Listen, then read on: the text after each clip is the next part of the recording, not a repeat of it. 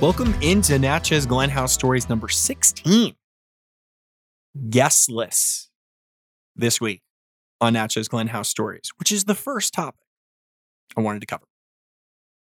Everyone that I've had on the podcast has really been a great guest. We've had people from the academic side of gardening, people who run nurseries, both very specialty and larger scale nurseries. We've had people visit us at Natchez Glen House all the way from Europe. I mean, it's been a plethora of guests from all kinds of categories of gardening and horticulture. But one of the things you may not always hear is the challenge that having a new type of media represents for people in horticulture and in gardening. You have heard me talk many times before about the group of gardening and horticulture not always being the most out there, not always the most, I don't want to say inclusive, but that's where my brain wants to take me. They weren't outside of their own gates really that inviting. The phrase preaching to the choir often comes to mind for the world of gardening and horticulture. So doing a podcast format where it's truly conversational is a really new concept to all of my guests. And I'm not going to belabor some other podcast on gardening that I listen to occasionally. But boy, I'll tell you, it's not a lot of conversation. It's a lot of question, answer, question, answer, question, answer. And a lot of it sounds like the same kind of content that's been generated for decades, be it in magazines, be it in books, be it in Saturday morning 6 a.m. radio shows on the AM dial back in the day. So I really effort for us to go beyond that. Even had Alan Armitage scare us all about growing peonies. I think that's golden. For me, I'd rather hear the, wow, why are peonies difficult to grow? Let's get into it. But yet so many people grow them. Not just what we all know already, peonies are a beautiful flower. But let's have honest conversation and dialogue in a both sides now Joni Mitchell way that we learn the bigger picture of what goes on with gardening.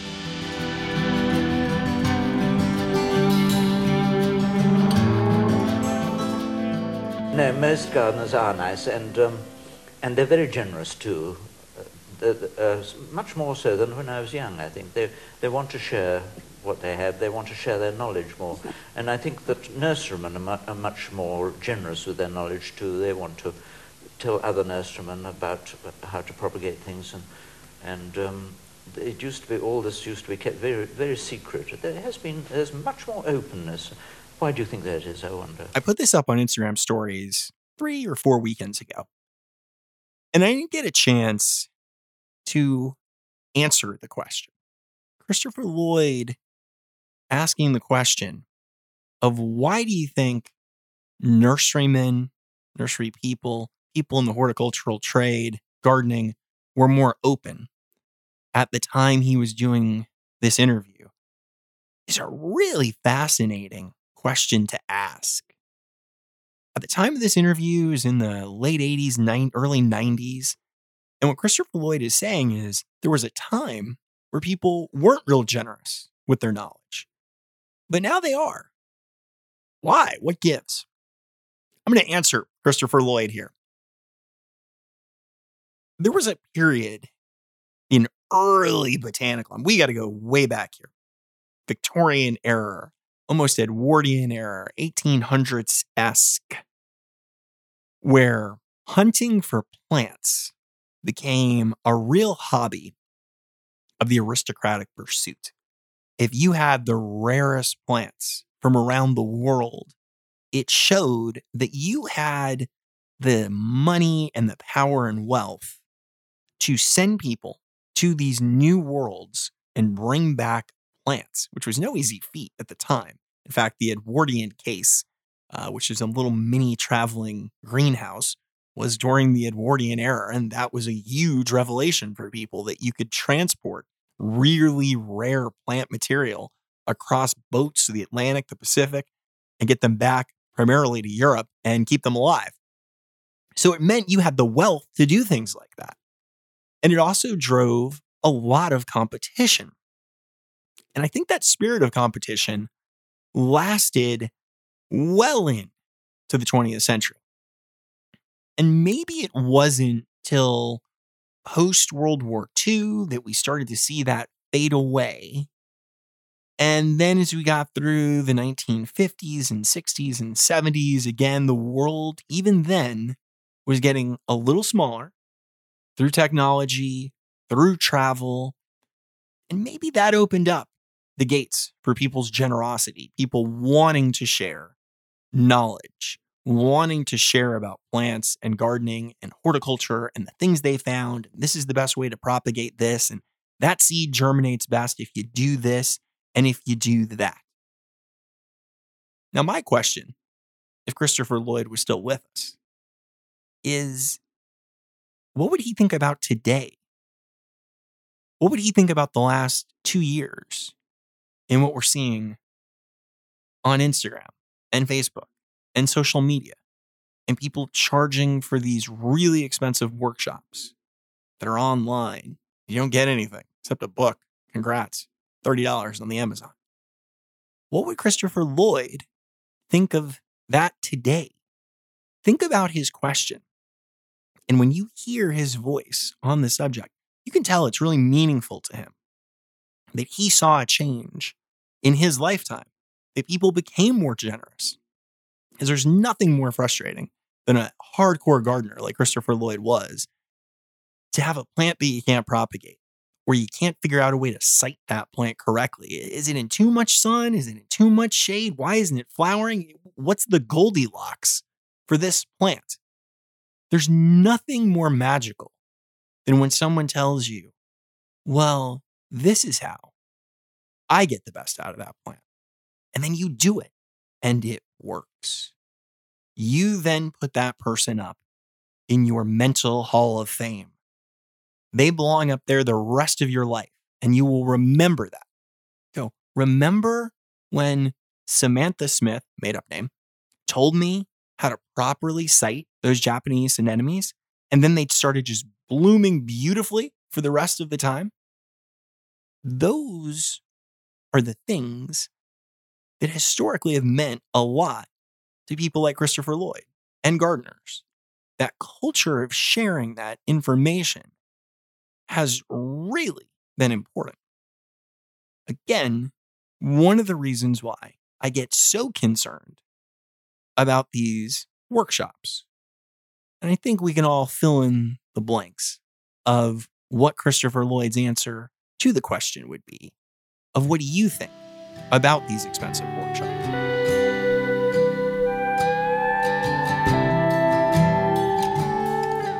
Have you heard the expression, politics is local, all politics is local? So is gardening.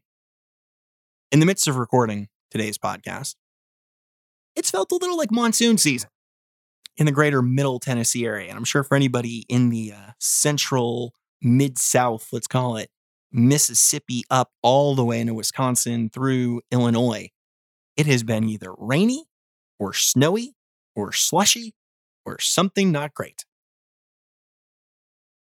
What's so interesting about that to me is I've been planting roses in the same period of time. Maybe not the best timing, but you deal. And I dug out 40 planting holes for 40 roses. And as I watched these planting holes get saturated with water over the last 48 hours, we could move 3 feet to the north, 3 feet to the west, and we saw the soil doing different things with the water. Some of the holes retaining huge amounts of water, and others acting like no big deal. Percolate on through, water. Percolate on through. My next t-shirt, by the way. It shows just how localized gardening can be. And there's 2 big walkaways for me on this subject. When you buy a plant and you put it in that one spot, and that plant doesn't do well, don't be so quick to blame yourself. This is something, as you listen to all of the podcast, you hear repeated. And I need you to get maybe a tattoo about this, piece of jewelry, write it down on a piece of paper, whatever your remembering system is. It's not your fault. Many of the times when a plant just dies, it has nothing to do with what we've done.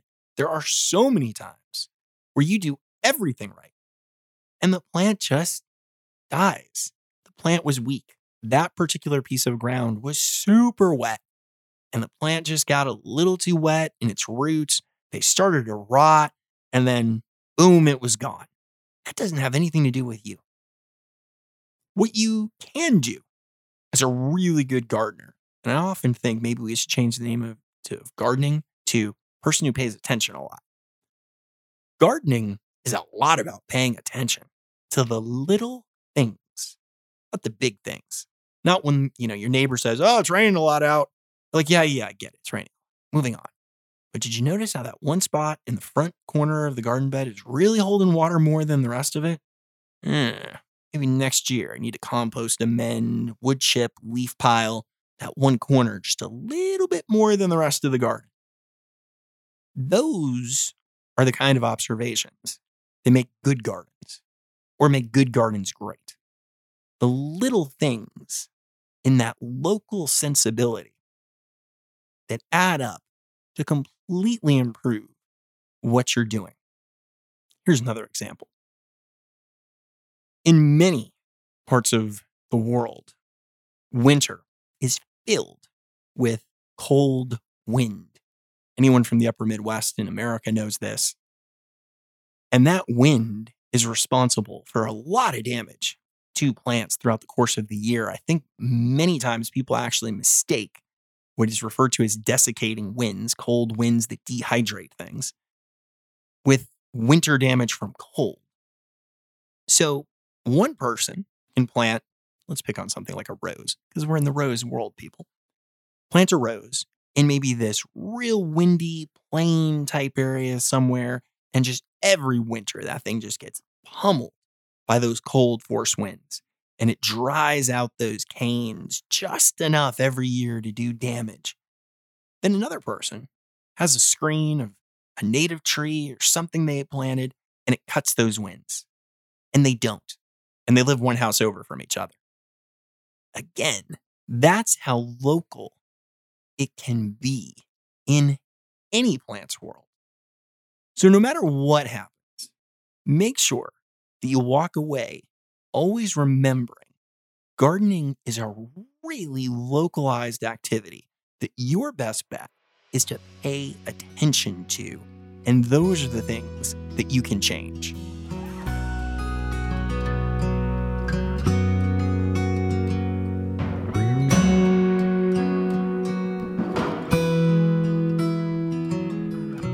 You know the left brain, right brain thing? Let me throw this at you. Gardening, center brain. More creative than analytical, but you need to get that little bit in the center so you can sort of think of yourself as someone who maybe you go back and forth between the two and you end up in the middle. Gardening really is a creative pursuit. The approach of it is never practical. This is one of my big beliefs.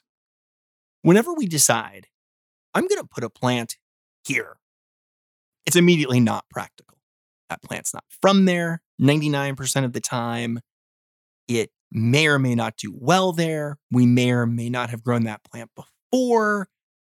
We have no clue. So immediately, we start off with a premise that's not practical.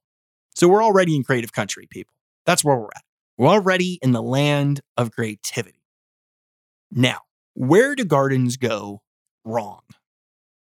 Well, they go wrong when creativity isn't met with any kind of accountability and follow-up. It just becomes randomness of just planting without any kind of knowledge base. When you come to me now and you ask me questions on Instagram Lives or on Instagram through direct messages, what I have is, and one of my favorite quotes on this subject actually is from the Benedict Cumberbatch, shout out, Sherlock Holmes series that he did, where he referred to this as his mind palace, which I just thought was a great phrase, mind palace. What I like to think about with plants is I have this knowledge base where you say a plant to me, and immediately I have this rundown of knowledge and data associated with that plant. And then I have knowledge and data associated with just general horticulture, gardening, soil, watering, climate knowledge. And then I cross over those two things and boom, we got an answer. Those are the analytical parts. That's where we inch back towards the center brain thinking. Because if we just go creative and we never develop that knowledge base, that's where we can find ourselves getting into trouble. We plant this, not in the right spot. We plant this, not at the right time of year. We don't know what happens if this happens. We don't know what to do when we run into this problem. Anecdotal story. There was, sounds like maybe a fable that I'm going into here. There once was a few people in this local area who wanted to start, and at some level did start, flower farm production. But one of the things that very early jumped out to me was the lack of experience with those particular plants. And as I tell everyone, your best bet is to just get there small. 3 plants, 6 plants of the same thing. We're good. Do we need to go 750 dahlia tubers on our first go of this? Probably not the best idea. And if you start with 3, 6, some number like that, you'll build that knowledge base just through experience. You go through it creatively, you know what you want to do, your creative passion with this is to make a beautiful space, to do something that you really enjoy, that brings a lot of value to your life. And then through experience, through listening to me, through not listening to many other people, because really, can we trust these people? No, not really. You gain this knowledge base of data that then you can access, and that gets us center brained. So we start creative, run creative all day long, then go back center brain. And that is really going to create the process for you to work through how to garden. And that's why gardening is really that middle brain, that it's that perfect combination of creativity meets a little knowledge, a little bit of centering, then get completely crazy and practical, and then back and forward. And that cycle really is what makes gardening magical.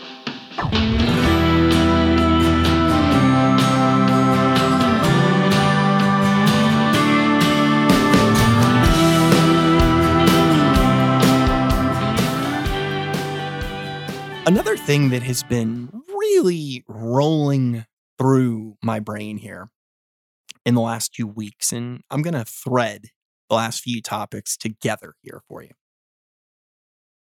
Gardening is local. And another piece of information crossed through my email and direct messages this week about the workshop thing. And I was asked a question and I responded. And then this sort of struck me. I try really hard when we do have guests on the podcast to make sure that I'm having people on who have really broad worldviews and perspectives of gardening. Not just people that have maybe just had their own garden. I think in those cases, those guests have fascinating individual stories. But for some people, that information's not translatable. So when we have guests like Linda Chalker Scott on, Linda has worked with people all over the world, literally. She's lived in different parts of the United States. She's worked with academic colleagues, literally from everywhere. So her knowledge of subjects is really, really, really broad spectrum. And when she talks to a subject, you know that's where she's coming from. She's not coming from, again, that local garden. Let's reverse the perspective for a moment. If your entire life, or in the last 10 years, let's not even say life, let's go 10 years. We'll give you a round number in 10. You've gardened in your garden. And you've become very efficient in that. You know what you're doing. You got this thing down to a science. You're like a doctor out there. You're just going through, you know, every inch of ground in that garden. You know what's done well. You know what hasn't done well. You know your climate in your area. You are on top of this thing. But does that information always translate to someone that lives 2,100 miles away? In several podcasts, this topic has come up with Alan Armitage, with Michael Marriott, Rebecca Reed, a lot of guests. That two of the centers for gardening knowledge have been the United Kingdom and England, which, because of a very peculiar jet stream that exists on the planet we know as Earth, their climate is far warmer than it should be. If you ever want to go on a real deep dive of science, people, look into that. The latitude of the United Kingdom is really up there. But because of that jet stream, it moderates their weather. They should be far colder than they are. The other place where horticultural knowledge has come from has been the west coast of America. California north. California, Oregon, Washington. For anyone that's traveled out there, that weather is also completely different than the rest of the country. Why is that important? Well, it's important because if we're talking to people that have only gardened in an area of the Skagit Valley of Washington State, their worldview of plants is pretty limited. Is their knowledge transferable to somebody that lives in Eden Prairie, Minnesota, to the west of Minneapolis? No. Completely different. And one of the dangers, and I've heard this, not just my own opinion here, from numerous people that have reached out to me, is that these workshops are really coming from the perspective of just the individual's experience. I was really fortunate when I ran operations and sales for our nursery in Oregon that I get to travel everywhere. Trust me, you question your life choices when you find yourself in northern Wisconsin in the middle of February, staying at a Microtel hotel. That's how much traveling I was doing. And I would meet with independent garden center owners around the country. And then I would go visit with respected horticultural gardening people that like plants type people all across the country for 5 or 6 years. And that experience was so valuable to me because I did meet with people that were in Minnesota. I did meet with people that were in South Carolina, in Oklahoma, in Maine. It gives you a really useful knowledge base when it comes to plants. One of the things I'm good at is when people ask me questions, I immediately go for the where are you at in the country? Where are you at in the world? Because of that experience, I can tap into that and be like, oh, okay, here's your issues with that particular plant in that particular part of the world. And these workshops are coming from really specific climates. One of them is in Southern California. In-person workshop, very expensive. I have been blocked on Instagram. Merit badge coming soon, tattoo.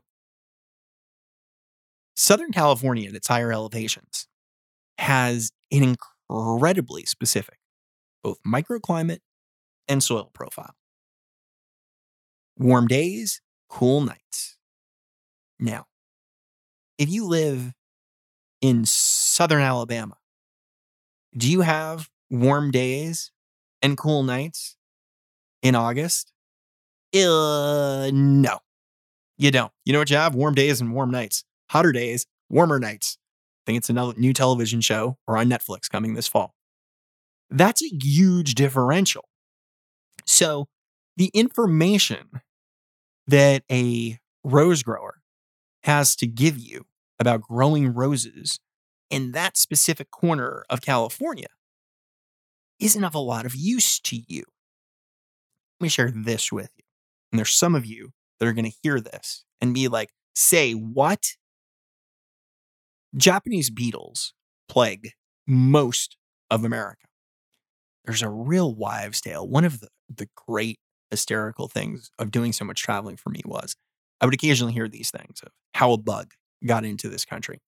And there's a couple of bugs that the theory is, and entomologists seem to have a lot of theories on how bugs travel, was that some of these bugs came over in the 70s and 80s when rattan furniture was really popular. Now, I know rattan furniture is making a comeback, so maybe this is double negative. These people are going to be very upset if this actually was true. But they believed that some of the Japanese beetles and Asian origin beetles got over here in those transports. Well, Japanese beetles devour everything. Anybody that's dealt with them knows they have no taste. They're not discriminate eaters. They'll eat anything. They're the exact opposite of a picky eater. Well, California, Oregon, Washington, they don't have them. That beetle, despite it being a ferocious eater, has not figured out how to make it over the Rocky Mountains. Now, one day that will change. One day the Japanese beetle will finally get to Oregon and Washington and California. But now they don't have them. So if you're growing roses, dahlias, nearly anything, and you're growing them in Washington or Oregon, come June, come July, no Japanese beetles for you. You're not even worried about it. You haven't even seen one. Not the same if you garden in Ohio and Kentucky, the East Coast of America. So how you deal with that problem is an issue, because it will be an issue. There will be a year where you have gardened and suddenly you're new to gardening and this horrible shiny bug shows up. And at first you'll think, oh, whatever, it's just a beetle. And then another will show up. And then another will show up. And then they'll have some kind of really weird situation going on that you'll have a hard time describing to your kids in a PG way. And they'll start eating your plants. And the gardening workshop from California and the gardening workshop that was thousands of dollars from Washington State, they won't even know what you're talking about. They'll be like, yeah, I've heard of them. I've seen pictures. Sort of like Bigfoot. I've never dealt with them personally. Well, Google it. You'll figure something out. It's a pretty big deal. I'm working on a project for next year, people. This is sort of inside secrets. If you listen to the podcast, you're getting this information. Or if you're listening to this on Instagram Live. But this is sort of top secret. I'm working on something for next year that will give us like a product that we can sell across the country. And one of the things I'm really focused on is that if we do this, that we can also provide content that's really specific, really specific, regionally specific. I don't think I'm going to have the time to maybe go state specific, but I'll get pretty close to it. So when we have this product, you'll have this resource to be able to use. So if you're in Indiana, in Clay County, Indiana, yes, I know where Clay County, Indiana is outside of Indianapolis, and it's called Clay County because you got a lot of clay. I can help you out. If you're in Colorado and you have all this shale in your soil and your plants have a hard time dealing with the thaws that happen, snow, sun, and you go out on a February day and you can hear as they thaw the woody exterior bark cracking, literally. We can help you out. Because again, gardening is local. It's not the ability for someone who has just gardened on their little patch of land to suddenly dole out information for thousands of dollars for you to pay for when that person has never even dealt with a Japanese beetle. And speaking of beetles and horrible things, by the way, is I take a quick left turn here. Chilean thrips. Everyone's heard me talk about thrips at this stage. If you haven't, Instagram archive highlights. The thrip is my nemesis. Another tattoo. Chilean thrips are growing in very temperate parts of the United States. Now, what makes the Chilean thrip so devastating compared to the other thrips? And yes, there's lots of them. There's a Western flower thrip, there's a Cuban thrip, there's a citrus thrip. There's some debate if they're the same thing or not. But moving on. The Chilean thrip not only attacks flowers, but it attacks the foliage and new growth of leaves on plants too, and the flowers. Double horror with these Chilean thrips. So far, Florida, southern Texas, a little bit in the Mountain West states, then into Southern California, they seem to be moving sort of upwards. Now, this is another example.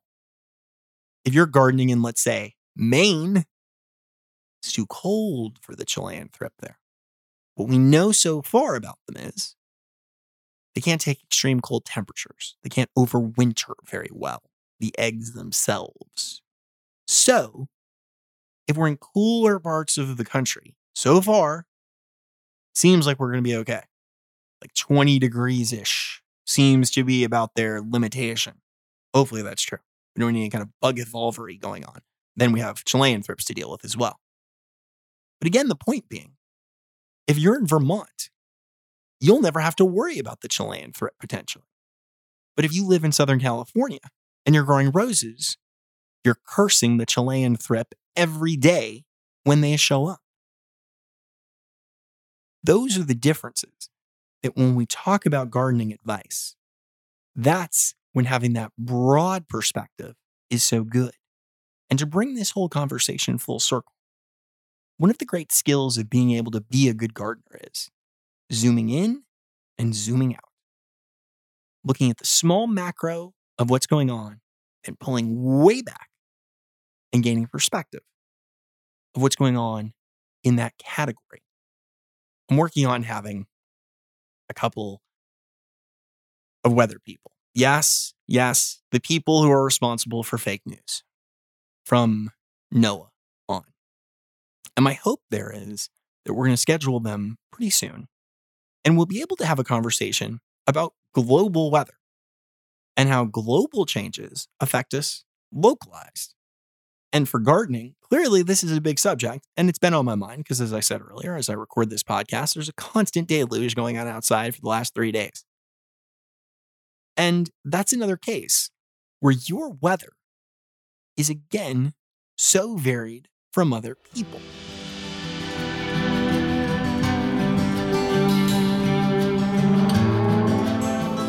One last topic on this Gardening Notes edition of the podcast.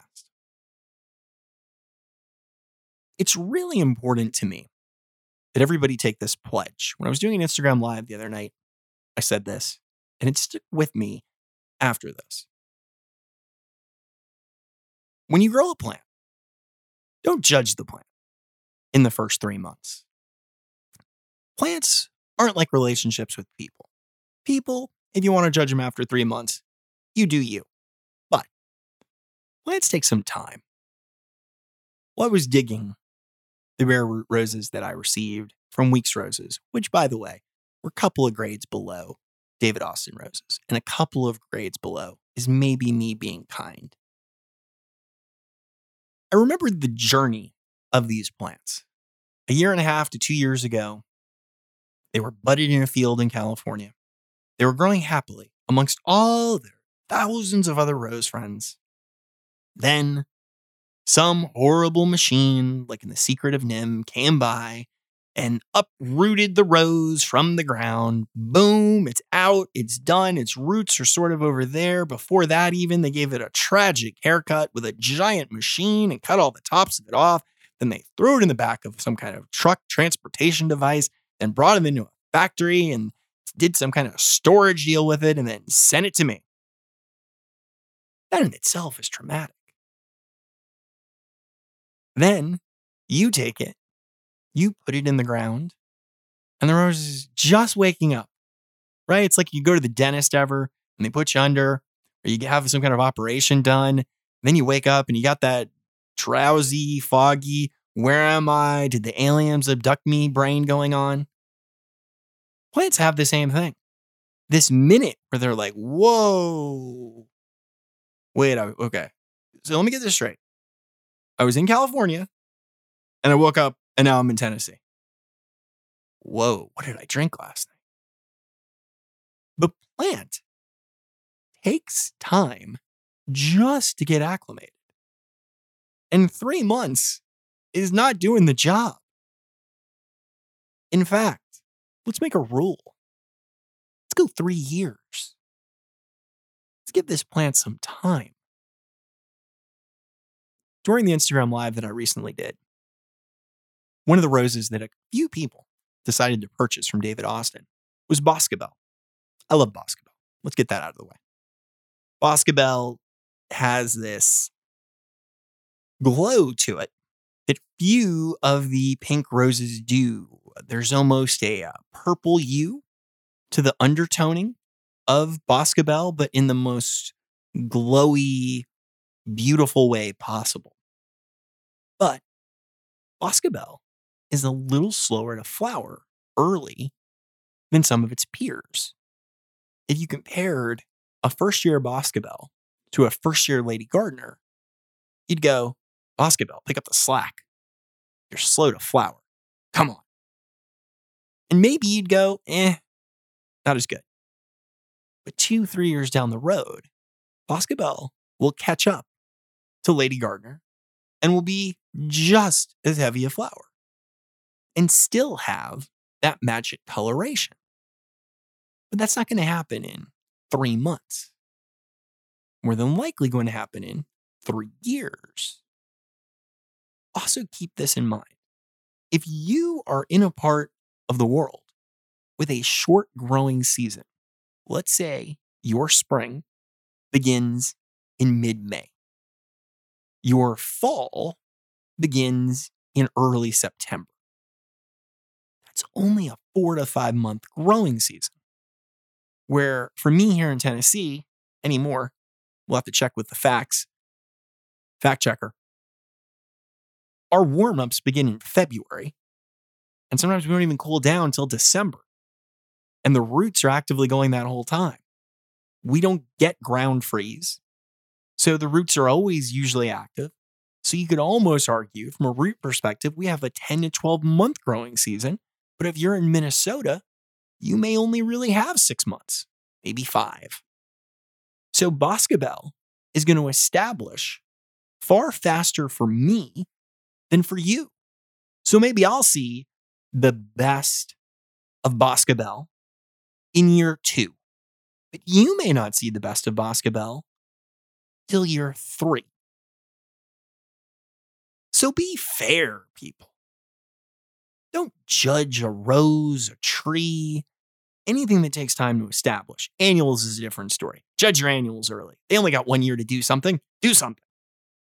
But perennials, anything that's going to be in a garden for a minute in that first year. Don't judge them the day after they had a hangover. We all know they were drunken in California and got ripped up out of the ground and thrown to your house. Not fair to judge like that. Remember, give a plant some time. Usually, like old school Bordeaux wines, they will get better with age. And then occasionally, you'll hit year 3.5, 4. You'll stare at the plant and go, it's just not working out between you and I. I thought we were going to have a beautiful relationship. Turns out you and the shovel are going to get acquainted. And then you have my permission to do it. But before that, be patient.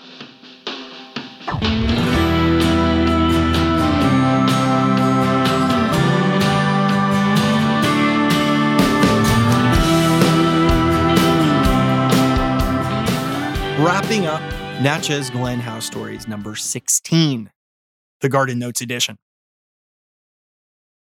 These are my favorite months. Love February, March, April right now. Used to think February was winter. Now think February is spring. But occasionally winter visits. Sometimes same for March. But overall, we're more on the spring trend than the winter trend.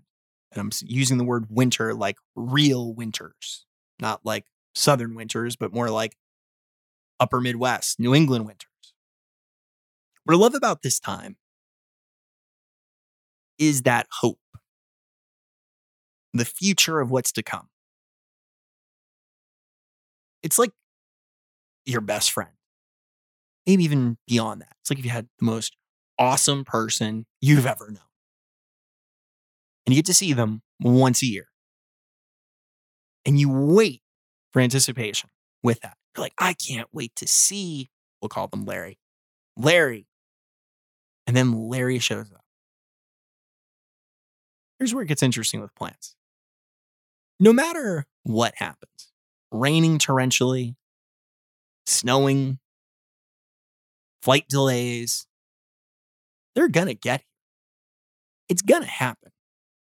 Even in those dark days of real cold winter areas and years, spring is going to show up. And this planning period to me, where am I going to put the roses? Where am I going to put the peonies? What are the new plants going to look like? I wonder if this is the year that Boscobel is just going to take off and going to be covered with blooms. That's what every year at this time I start to think about. Those little details of what I'm looking forward to.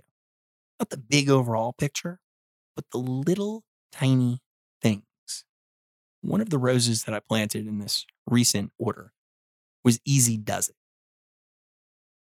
Easy Does It is a really bad name, by the way. Can we just get that out of the way? But it's got this scalloped petal, which I'm currently obsessed with.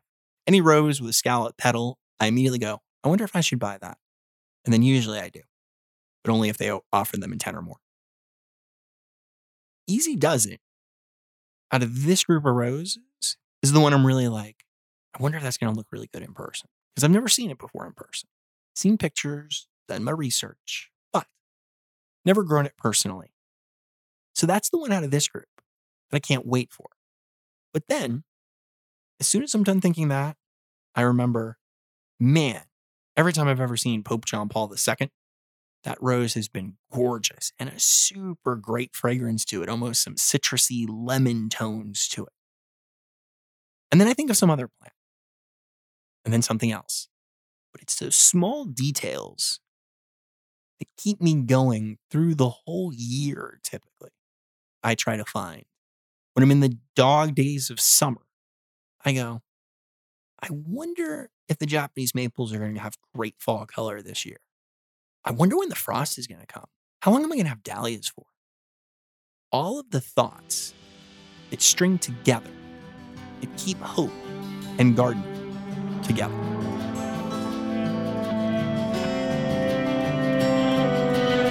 The only dreams I've had have been in the daytime. Anything to get away from the straight line that I walk with all the medicated masses. Creative minds outlined in chalk.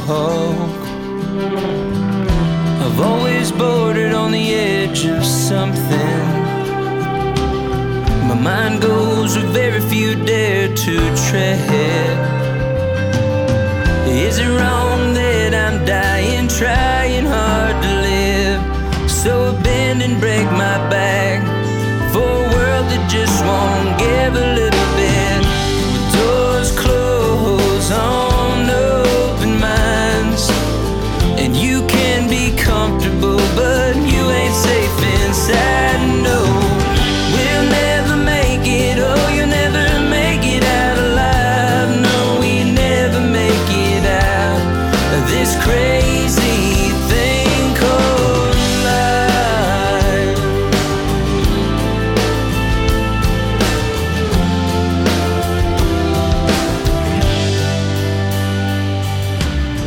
just another puppet on the public string.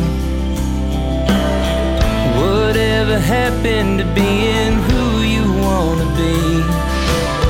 It's all so irrational with unrealistic views. They light the hoop on fire and expect you to jump through. With doors closed on open minds, and you can be comfortable, but you ain't safe inside. No, we never make it. Oh, we never make it out alive. No, we never make it out of this crazy thing called life.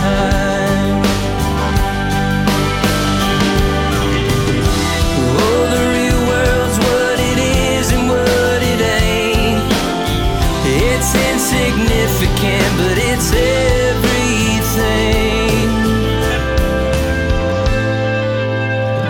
With doors closed on open minds, and you can be comfortable, but you ain't safe inside. No.